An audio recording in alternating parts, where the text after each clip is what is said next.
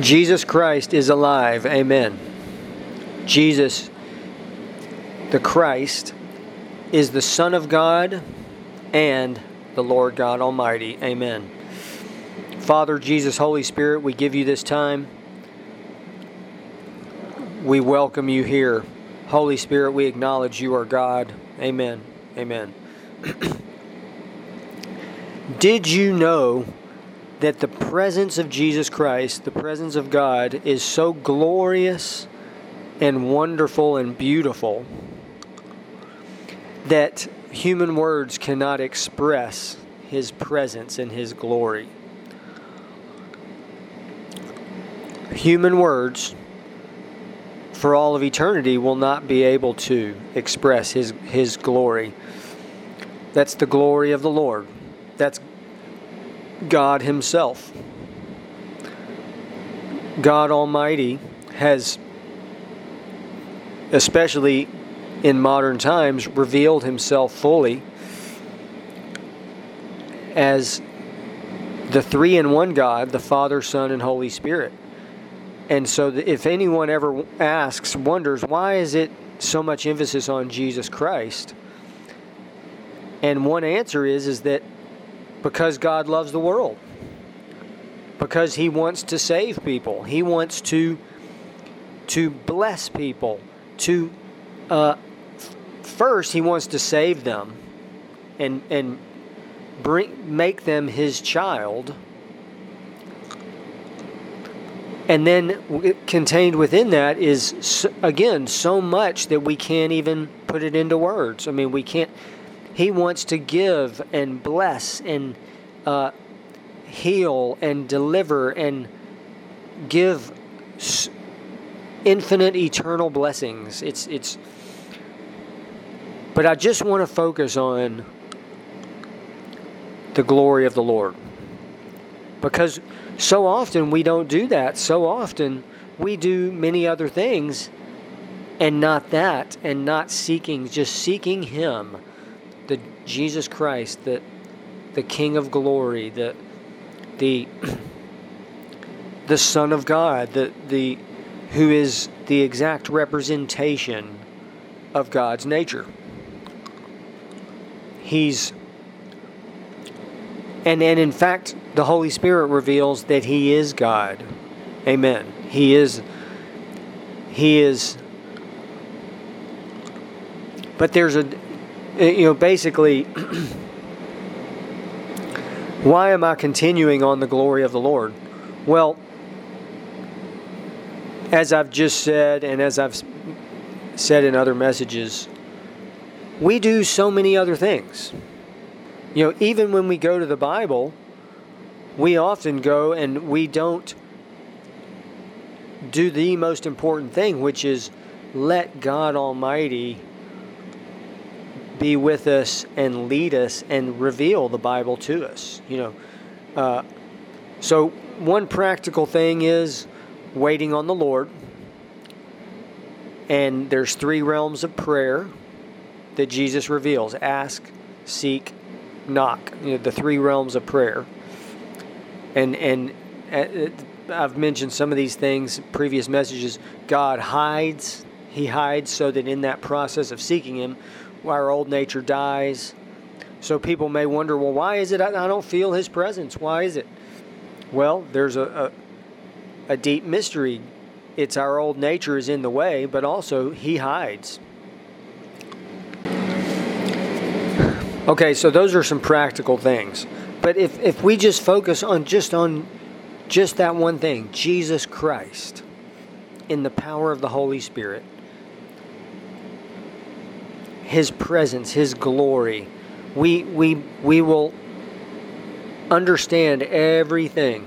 Everything everything makes sense, because it's all about knowing Him and His presence. And that's how we can walk with Him. That's how we get set free. That's how we find all that we long for.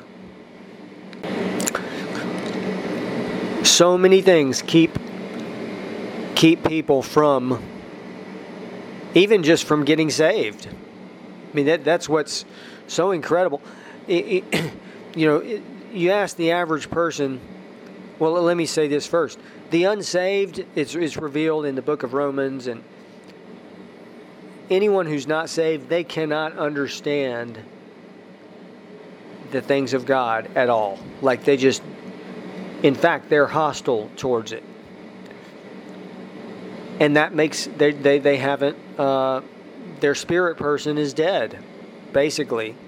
I know that sounds harsh, but that's why. I mean, they will never, ever see it unless Jesus, through in the power of the Holy Spirit, touches them, and then they can be born again.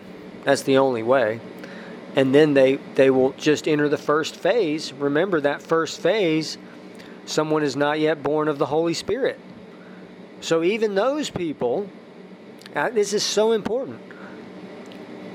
95% or more of all believers are in that first phase, and they cannot see. Jesus said it clearly. They can't see the kingdom of God, the glory of God. With their spiritual eyes, they can't see it. And then there's almost those people, generally, if you notice, they're not interested in the things of God, really. They're doing things out of guilt, going to church or whatever, just to kind of, go. They're not doing it, but let's not look into that. The key is when someone meets the Holy Spirit, they naturally will want to walk with God, to know Him, walk with Him, serve Him, be with Him, learn from Him, everything, worship Him.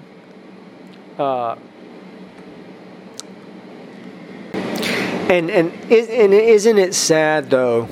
I'll finish up with this. It's so sad to let's look at the big picture.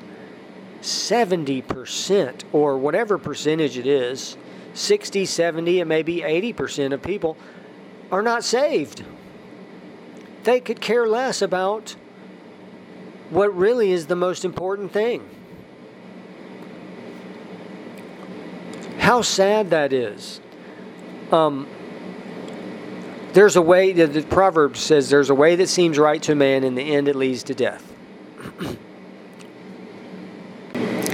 Also, there's another proverb, and this is a theme really probably from the whole Bible. Pride comes before the fall, doesn't it? Jesus gave that story. He said there were two men. One prayed to God and said, "Thank you, God, that I'm not like other men. I tithe and I do this and that, and I'm not like this person over here." Well, the other person said, "God, Lord, be merciful to me, a sinner." And the second one was justified, accepted by God. He says, "He who exalts himself will be humbled. He who humbles himself will be exalted." So, humbling ourselves before God. So, but the ultimate example of that is anyone who does not humble themselves before God during their life on the earth, and they face an eternity in hell. I mean, this is like, it's hard for us to really think about this reality, but it's serious. And it's very serious for believers.